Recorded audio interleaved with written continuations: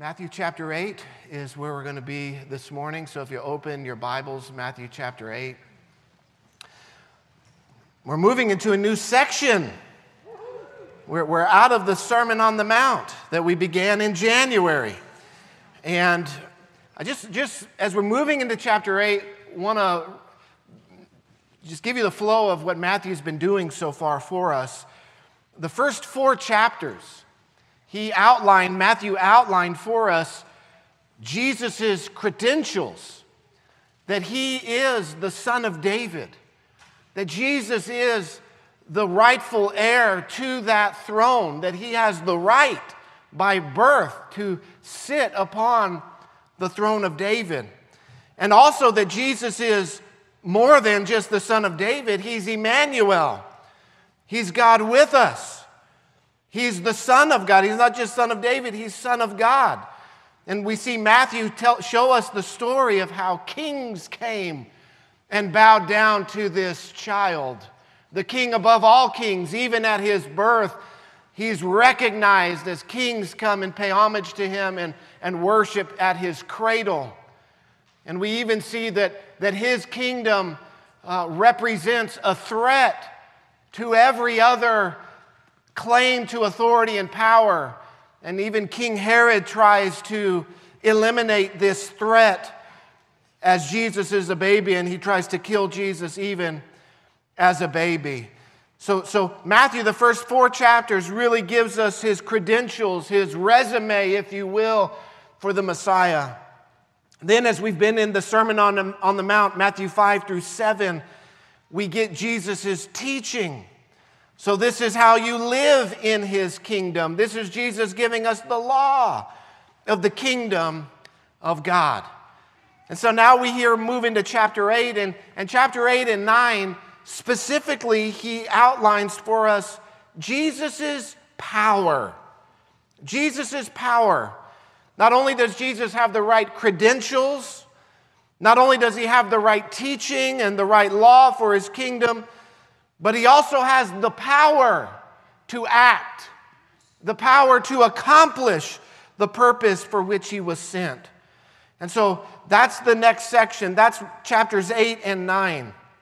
And Matthew's broken this section into an interesting format where he gives us 3 miracles and then a teaching of Jesus. Again, 3 miracles, another teaching of Jesus, and then 3 more miracles and another teaching of Jesus. So this 2 chapters is broken into 3 sets of 3 miracles and a teaching. I don't know why he broke them into that way, but it's very clear that is the way that he organized this, showcasing the power of Christ. And so today we're going to look at the first set of these 3 miracles, looking at verses 1 through 17 this morning. And it says, when he came down from the mountain, great crowds followed him. And behold, a leper came to him and knelt before him, saying, Lord, if you will, you can make me clean. And Jesus stretched out his hand and touched him, saying, I will be clean. And immediately his leprosy was cleansed. And Jesus said to him, see that you say nothing to anyone, but go show yourself to the priest and offer the gift that Moses commanded for a proof to them. When he entered Capernaum, a centurion came forward to him, appealing to him, Lord, my servant is laying paralyzed at home, suffering terribly. And he said to him, I will come and heal him.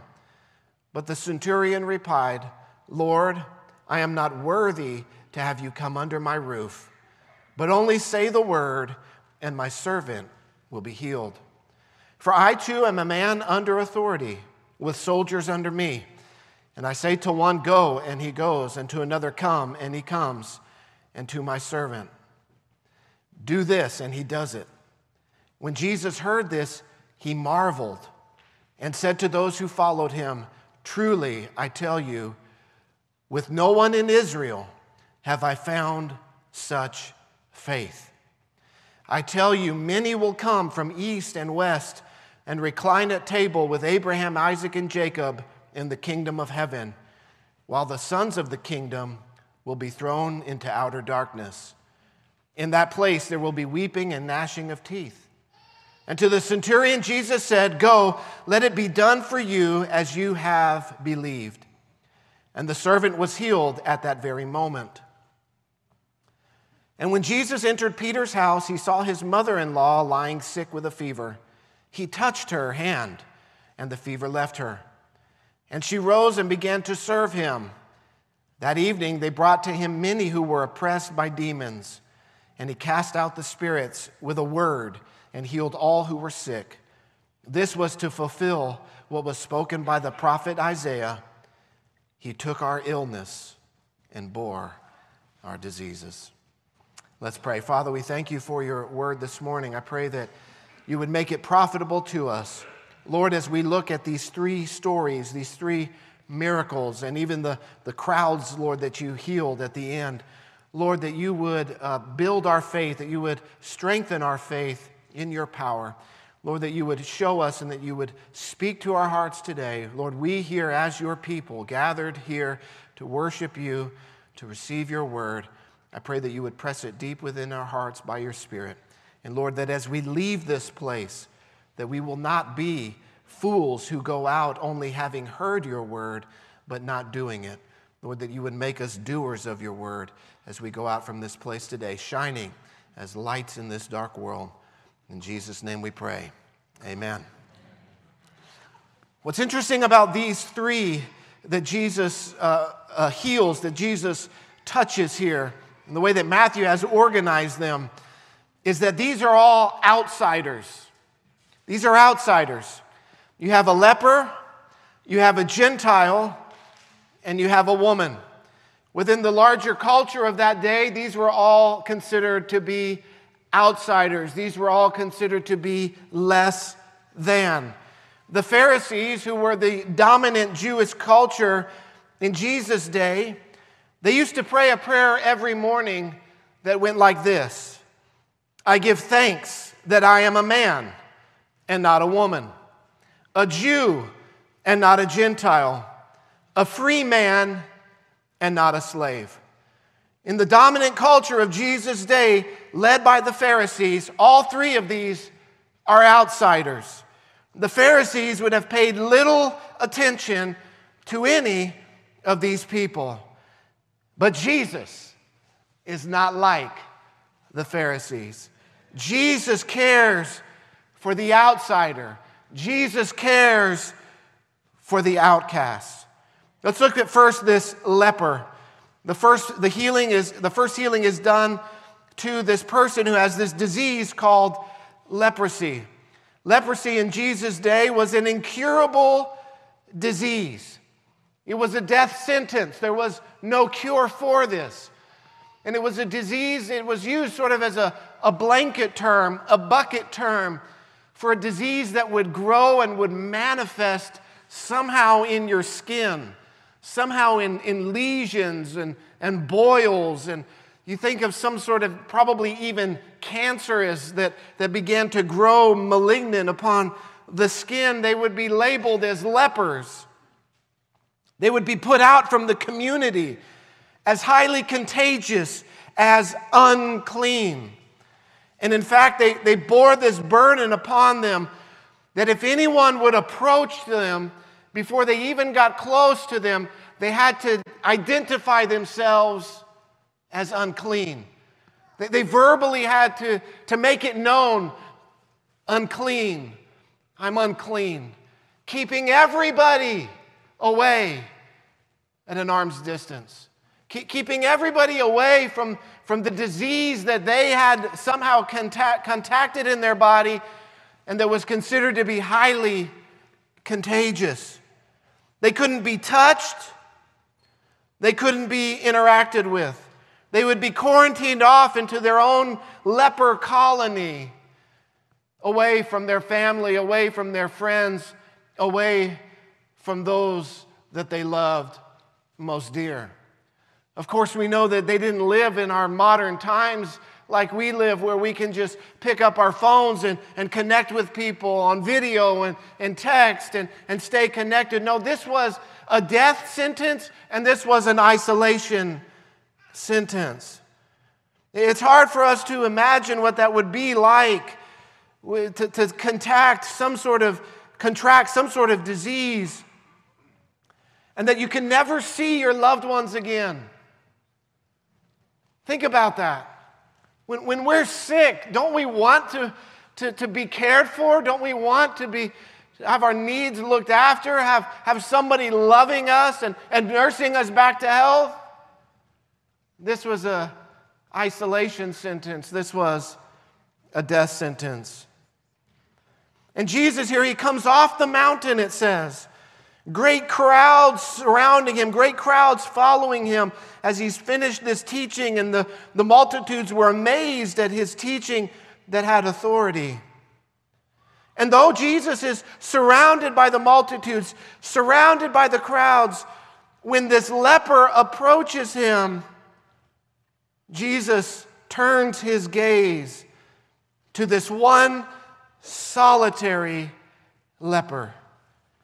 Jesus is not so enamored with the multitudes, enamored with the crowds, that he says, I don't have time for you. I'm not going to deal with you. No, when this leper approaches Jesus, Jesus looks at him, Jesus sees him, Jesus notices him. And I think a lot of times in life we can feel isolated. We can feel like we're disconnected. We can feel like nobody knows and nobody sees the challenges and the hurts and the pains that we go through in this life. But let me tell you something. Jesus sees. Jesus is near, the Bible says, to the brokenhearted. Jesus is near to those who are sick. Jesus is near to those who are hurting and who are in pain.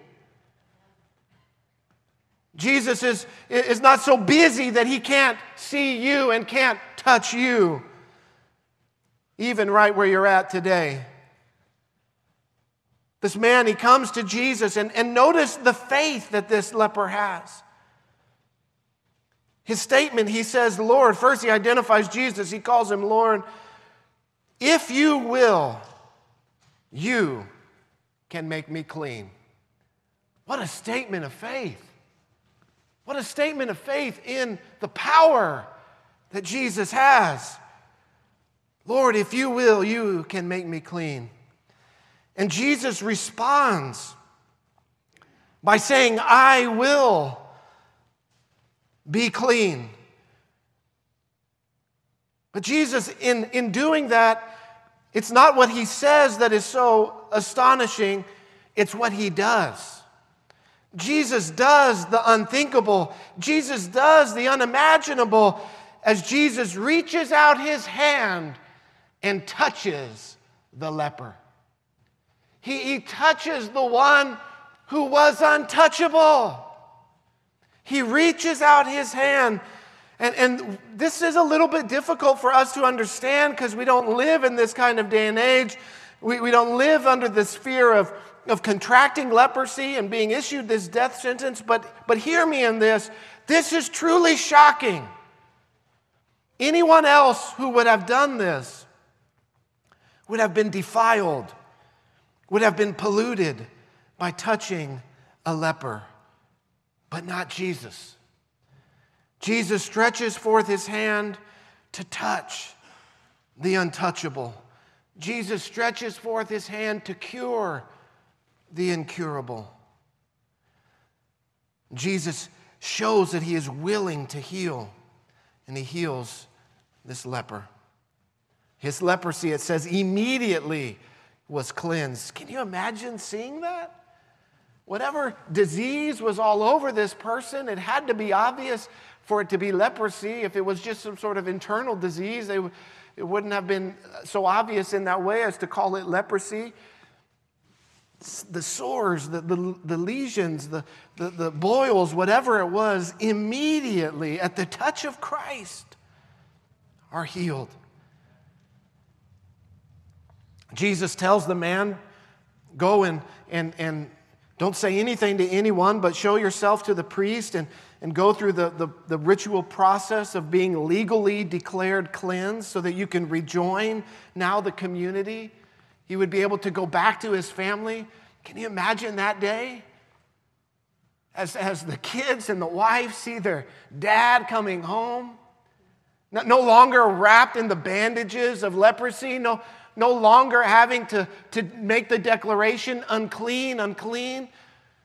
He walks home and the kids run out and he says, I'm healed. Jesus healed me. Jesus touched me and made me clean. He tells him, don't go and tell anybody. We know from the other Gospels that when Jesus would heal people, he would tell them, don't tell anybody about this. Jesus had a timetable. He was accomplishing the Father's will, heading to the cross, and for word to spread too rapidly, he didn't want that to be compromised. And so he always said, don't go tell anybody, don't go tell anybody. But we do know that when Jesus would heal people, would they listen to him? No, they would go and tell everybody. They would go tell everybody. Shout it from the mountaintops. Jesus touched me. Jesus healed me. Warren Wiersbe, a very noted commentator, he says about that.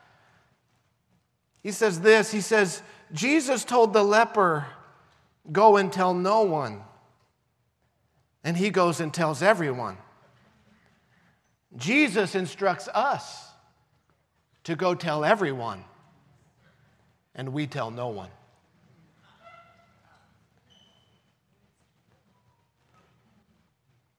I'll just leave that there for you, just to chew on that. Let's move on to the centurion. The centurion, this second miracle here in this set. A centurion was a Roman soldier. He was a commander of 100 soldiers, so he was someone who had rank, someone who had proven himself in battle, someone who had proven himself a worthy commander, someone who was looked up to, someone who had some means about him. He had a servant, and he could command these people to go, and they go, and to do this, and they do it. But he was a Roman soldier. We know that at this time in the area of Israel, that the people were occupied by Roman guard as part of the Roman Empire, that they had been brought into the Roman Empire as the Roman government and empire had gone out and expanded. And so the Jewish people are living under Roman occupation, and they hate it. There's been so many rebellions over the years that they tried to overthrow the occupation, and they were met with violent force that, and in fact, just an incredible amount of bloodshed as these rebellions had been squashed by Rome. And so they are under the Roman rule. And so this Roman who's there in Israel, he's there as an occupier. He's not part of the community. He's not viewed as someone that people enjoy his presence. He represents in their day an oppressor. And so he is hated. The Romans are absolutely hated by the Jews. They despise them. Not only was he a Roman, he was also a Gentile. And the Pharisees especially had a hatred for Gentiles, regarding them as dogs. But here comes this Roman centurion, and he comes to the Lord in humility and in faith. Look at what he says to Jesus in verse 6. He says, Lord. What a statement. Can we just recognize the power of a Roman centurion calling Jesus Lord? This is massive. The Roman centurion approaches Jesus and comes to him in humility, calling Jesus Lord. I mean, think about it. Who is on the higher place in the totem pole in that society and culture in that day? The Jewish peasant carpenter or the Roman centurion? It's the Roman centurion, far and away. Yet the Roman centurion comes to Jesus in humility, calling him Lord, and then saying, I'm not worthy for you to come under my roof. When he asked Jesus to come, Jesus says, I'll come and heal your servant. And he says, I'm not worthy for you to even step foot in my house. Think about the cultural dynamics of that day. Think about what's happening here as this Roman centurion is humbling himself, going to Jesus, recognizing something in him so that he can even call Jesus Lord. He recognizes something in Jesus that transcends the cultural dynamics, transcends the totem pole and the society at large that's at play in that day. Maybe he had seen the way he had healed the leper. We know that the Roman guard, that they were around in that day, because wherever Jesus went, there were crowds, and the Romans were the ones who had to keep the peace to make sure that no rebellion was going to rise up. And so the Romans were in and around all of that. Maybe he saw the healings that were taking place. Maybe he heard the sermon that Jesus preached. The Bible tells us that faith comes by hearing and hearing by the word of God. Maybe he had heard the Sermon on the Mount. Maybe he was there on the Mount and had heard it. And nevertheless, something had produced faith in his heart, and he recognizes something in Jesus that causes him to go in humility and faith to Christ. And when Jesus says, I'm going to come, he says, no, don't come, but just send the word. Just say it, and it will be done. So this man not only has humility, not only does he have faith, but he has great faith. He has great faith that Jesus, you don't even have to come, you don't even have to be there, you don't even have to touch him. If you only say the word, I know, Jesus, that you have the power. I know, Jesus, that you have the authority to heal my servant, even from right here where we speak. And this faith makes such an impression upon Jesus. It says that in verse 10 that Jesus, when he heard this, he marveled. He was astonished. And he said to those around him, he uses this as an object lesson. Look at this man's faith. And he says, I have not found such faith even in all of Israel. This man has more faith, he says to his disciples, than all of you. This Gentile, this Roman, this man who is despised, this man that you hate, he has more faith than you guys. How would you like to hear that? I can guarantee you they did not enjoy hearing that little illustration that Jesus put forward.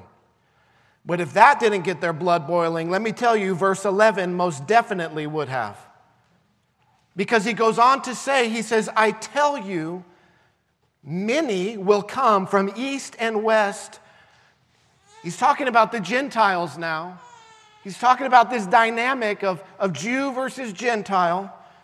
He says, many are going to come, and they're going to be sitting around at the table with Abraham, Isaac, and Jacob in the kingdom of heaven.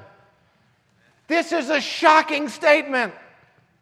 This would be, I just think of the most inflammatory thing that anybody could say today. And this would be it in our culture. Jesus, what are you saying? These dogs, these Gentiles are going to be sitting with Abraham, Isaac, and Jacob at the place of honor in the kingdom of God, in the kingdom of heaven? What in the world are you talking about?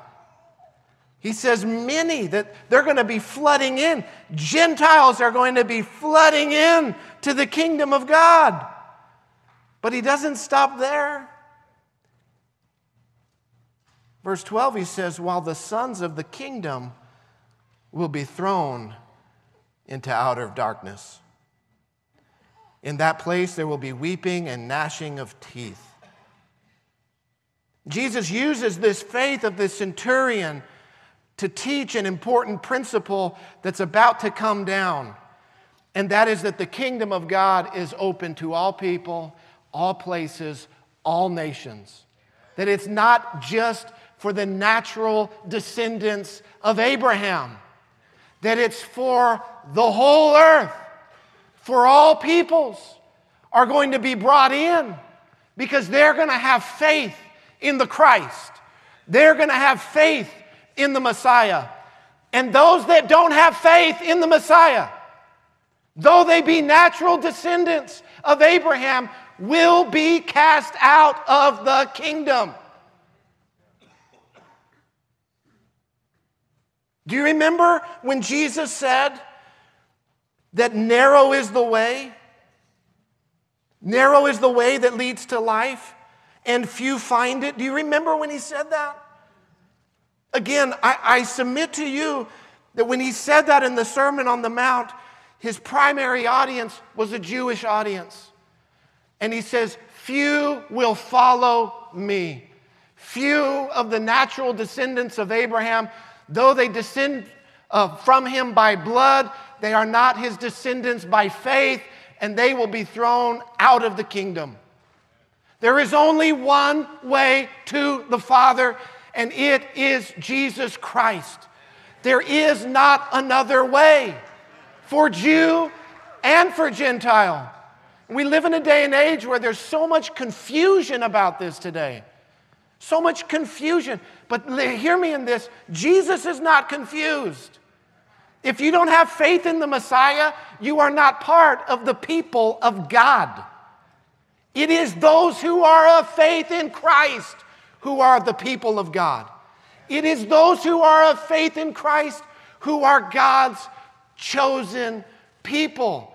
And we are chosen from the foundation, from before the foundation of the world.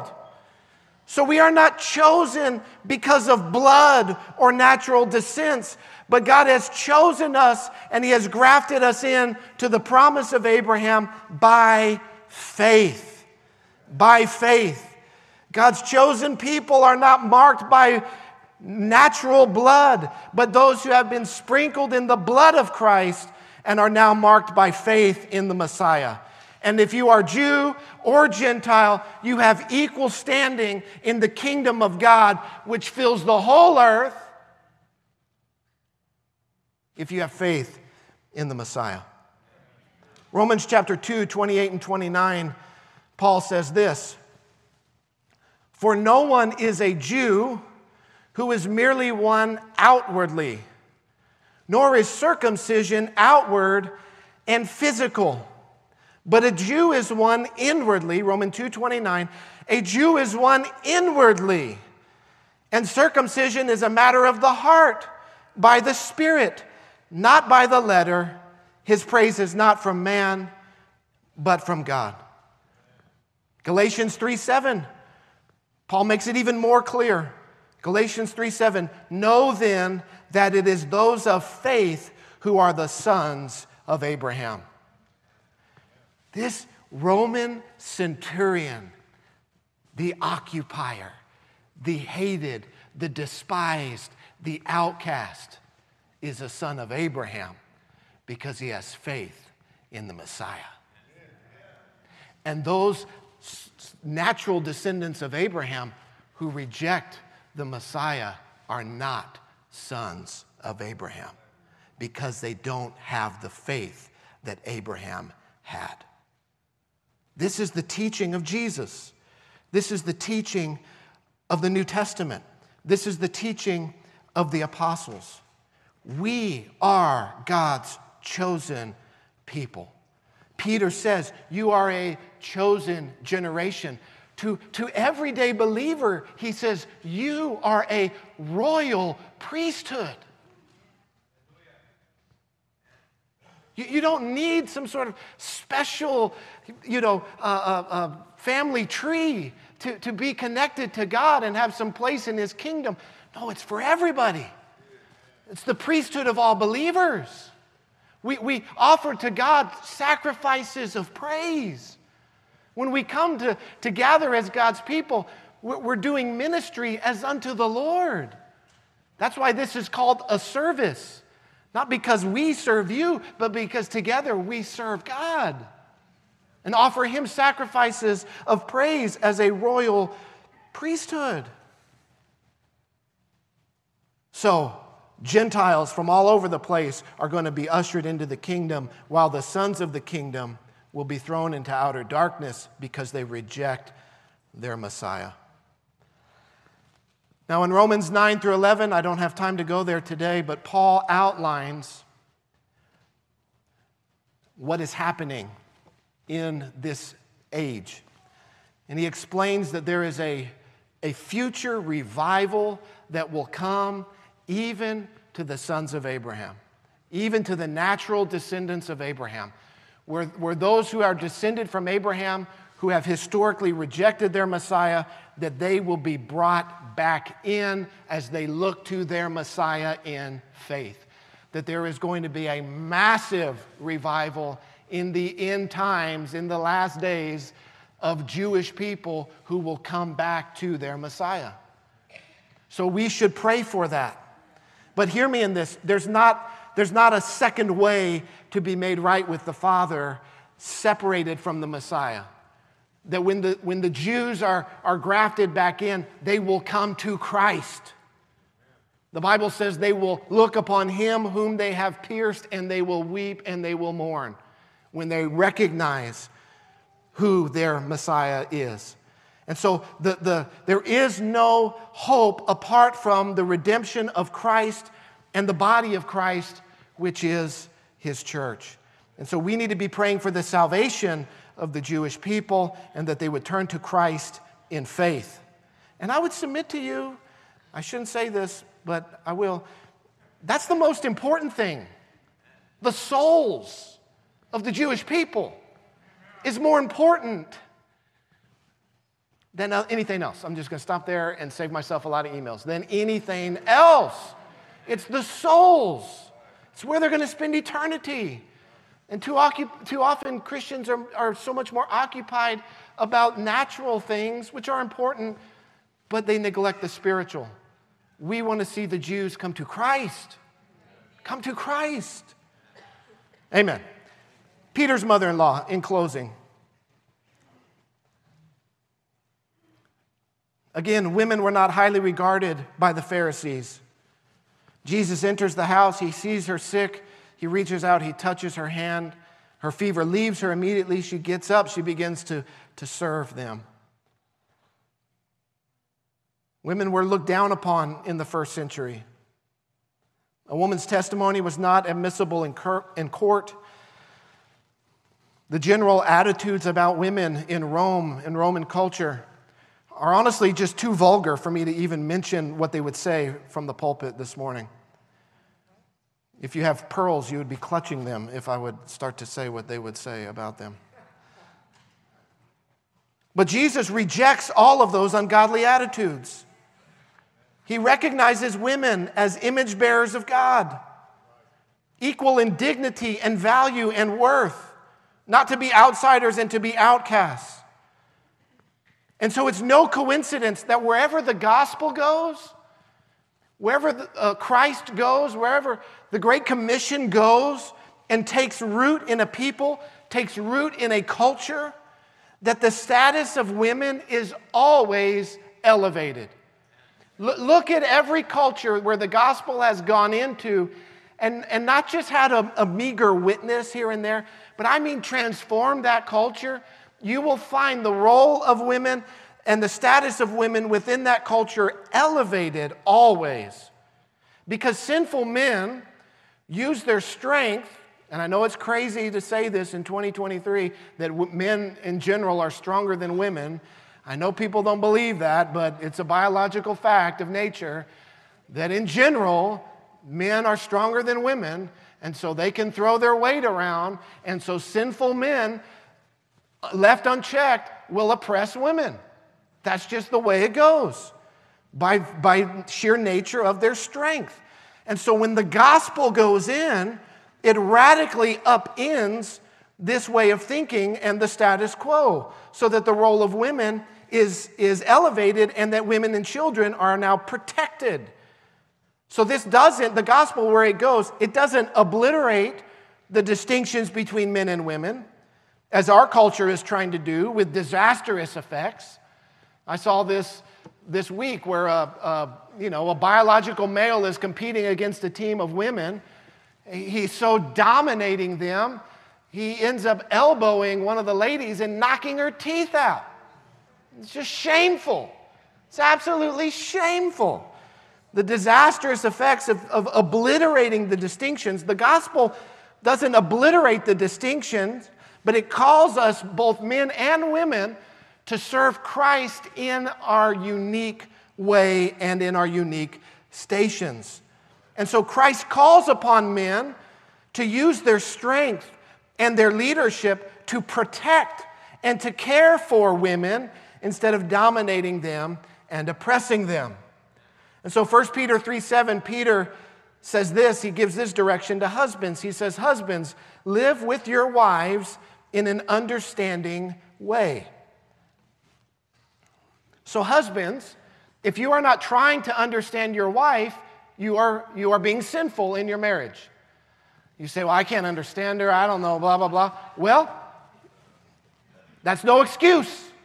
According to the Word of God, you have to live with your wives in an understanding way, which means you must seek to understand that woman that God put in your life. Now, that doesn't mean you have to seek to understand all women everywhere, because that would be impossible. But God gave you one woman. He gave you one woman. And it is your job to spend the rest of your life learning who she is, learning what makes her tick, serving her, loving her, sacrificing her, pouring your life into her. Likewise, husbands, live with your wives in an understanding way, showing honor to the woman as the weaker vessel. Now, I know, again, in our day and age, to say that women are weaker than men is a shocking statement. Nevertheless, it is a biological reality that even the Bible acknowledges. But it says that we are to do this in a way that shows honor. In a way that shows honor. And I would submit to you that the difference between men and women, as it regards strength, I would say is like this. It's the difference between, and I know this is a bad analogy, and if it offends you, I'm sorry. I'm trying to make it actually non-offensive, but it's the difference between an oil pan and fine china. One is more delicate. One is much more utilitarian. One is way more special and precious. And so he says, show honor to the woman as the weaker vessel, I would say the more delicate vessel, like fine china, special and glorious. And that you treat it in a way that shows that kind of honor. You're not just bumping it all around like it's replaceable, but it's for special occasions. It's something honorable. It's something glorious. So husbands, we ought to interact with our wives in that way, showing honor to the woman as the glorious vessel that she is. And he says the reason you should do this is because they are heirs with you of the grace of life. They're co-heirs. Women are co-heirs in the kingdom of God. Amen? And so this message elevates the role of women wherever it goes within culture. And he goes on to say, men, you need to do this so that your prayers may not be hindered. That mistreating your wife hinders God answering your prayers. Let's think about that for a minute. So if a culture does not honor women and recognize the unique God-given contributions that they make to the world, it is sinful. So Jesus, he comes in. He's not burdened by all this cultural baggage. He doesn't care about any of that. The cultural baggage in his day that is sinful, He sees this woman, Peter's mother-in-law. He's moved by her condition. He reaches out, he touches her, and he heals her. And she, it says, is so completely healed in that moment. She instantly gets up and begins to serve them, begins to show hospitality. And the story concludes that evening, her home, that she has now turned into this beautiful place by serving and preparing meals and doing all of this stuff to serve Jesus and the disciples, her home becomes this base, this ministry base where that evening the community comes in and the sick come in and are healed and the oppressed come in and the demon-filled people come in and Jesus touches them and they are healed and they are set free. And so she begins to serve Jesus in this practical way, making her home a place where people can meet Jesus and find the touch that only He can bring. In a way, we are all like each one of these. In a way, we're like the leper, we're like the centurion, we're like Peter's mother-in-law. We're like the leper in this, that we have come to Christ with an incurable disease. We are all defiled and broken by sin, and we are hopeless and we are helpless. Yet Christ has not left us in our hopeless state, but He has reached down His hand of grace and touched us, taking our disease of sin upon His own shoulders. He has directed His gaze our way. Though He is so high and exalted, He has made Himself near to us, become acquainted with our sorrows and with our grief, and died for our sin, taking our disease upon Himself so that we could receive the healing touch of salvation that only is found in Him. We are like the centurion. We are Gentiles, separated outside of the natural descendants of Abraham. I began this morning's service by reading from Ephesians 2, and it's appropriate here as well, that we Gentiles, we need to remember that we were alienated from the commonwealth of Israel, strangers to the covenants of promise, having no hope and without God in the world. But now in Christ Jesus, you who once were far off have been brought near by the blood of Christ. For He Himself is our peace, who made us both one, that's Jew and Gentile, and has broken down in His flesh the dividing wall of hostility. You see, in Jesus' day, there was called the wall of the Gentiles. There was the court of the Gentiles at the temple. If you wanted to go worship God at the temple, if you were a Gentile, you could only go so far. You had to stay far away from the presence of God. But here He says that Christ has torn down that wall of hostility. He has opened up the covenant to all peoples, all places, all nations. And so we have been grafted into the promise that God made to Abraham. We are now God's chosen people. We are the people of God. And we, like this centurion, share in the faith of Abraham. Not unbelief, but we share in his faith. And we are like this woman, this mother-in-law of Peter. We are so sick and so burdened with our sin that left in that state, we are useful to no one. Our burden has made us a burden to everyone around us. But when Christ touched our lives, He took our disease of sin upon Himself, and we are no longer useless, but we are now useful to the Master. And so we arise from our bed of infirmities. We arise from our life of sin. We pass through the waters of baptism. We were crucified with Christ, and now we have a new life. And the life we now live, we live by the power of God to serve Christ. to wait at His feet.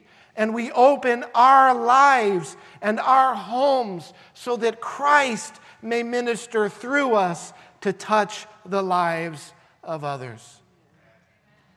It's remarkable to me who Jesus associates Himself with.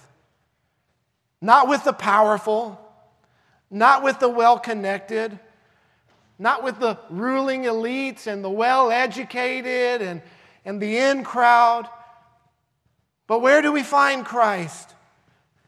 Wherever you find Christ, He is surrounded by the needy, by the poor, by the broken, by the sick, by the hopeless, by the desperate, by the outcast.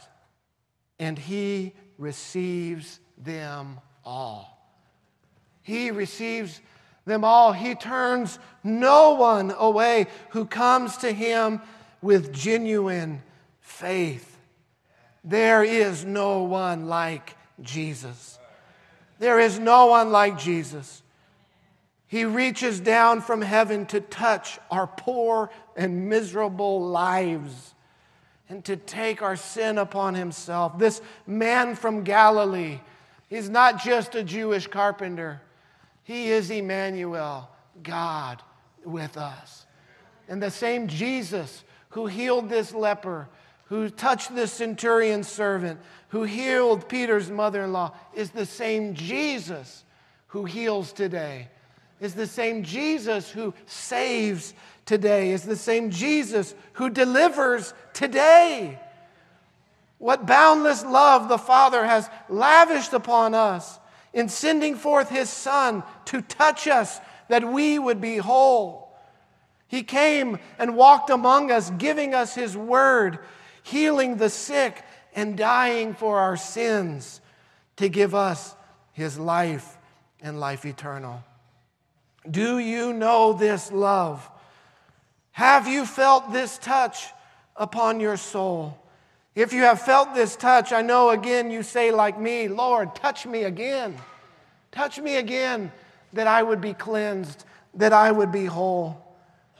What manner of love the Father has bestowed upon us that we should be called the sons of God. The question the leper asked Jesus, Lord, if you are willing, I will be made whole. Week in and week out, we go throughout the world. We touch the world, and the world touches us. We live in this world of sin. Though we're called to be salt and light, often the defiling effects of the sin in the world touch us and get into our lives. And so we, like the leper, need to cry out again, Lord, touch me. Touch me again. We reach out to the Lord in faith, saying, Lord, if you are willing, I will be made whole. And the Lord looks down from heaven and He says, I am willing, and be made whole. In the communion table, he gives us His body. He gives us His blood. He answers and says, take and eat. This is my body that is broken for you, and my blood that is shed for you.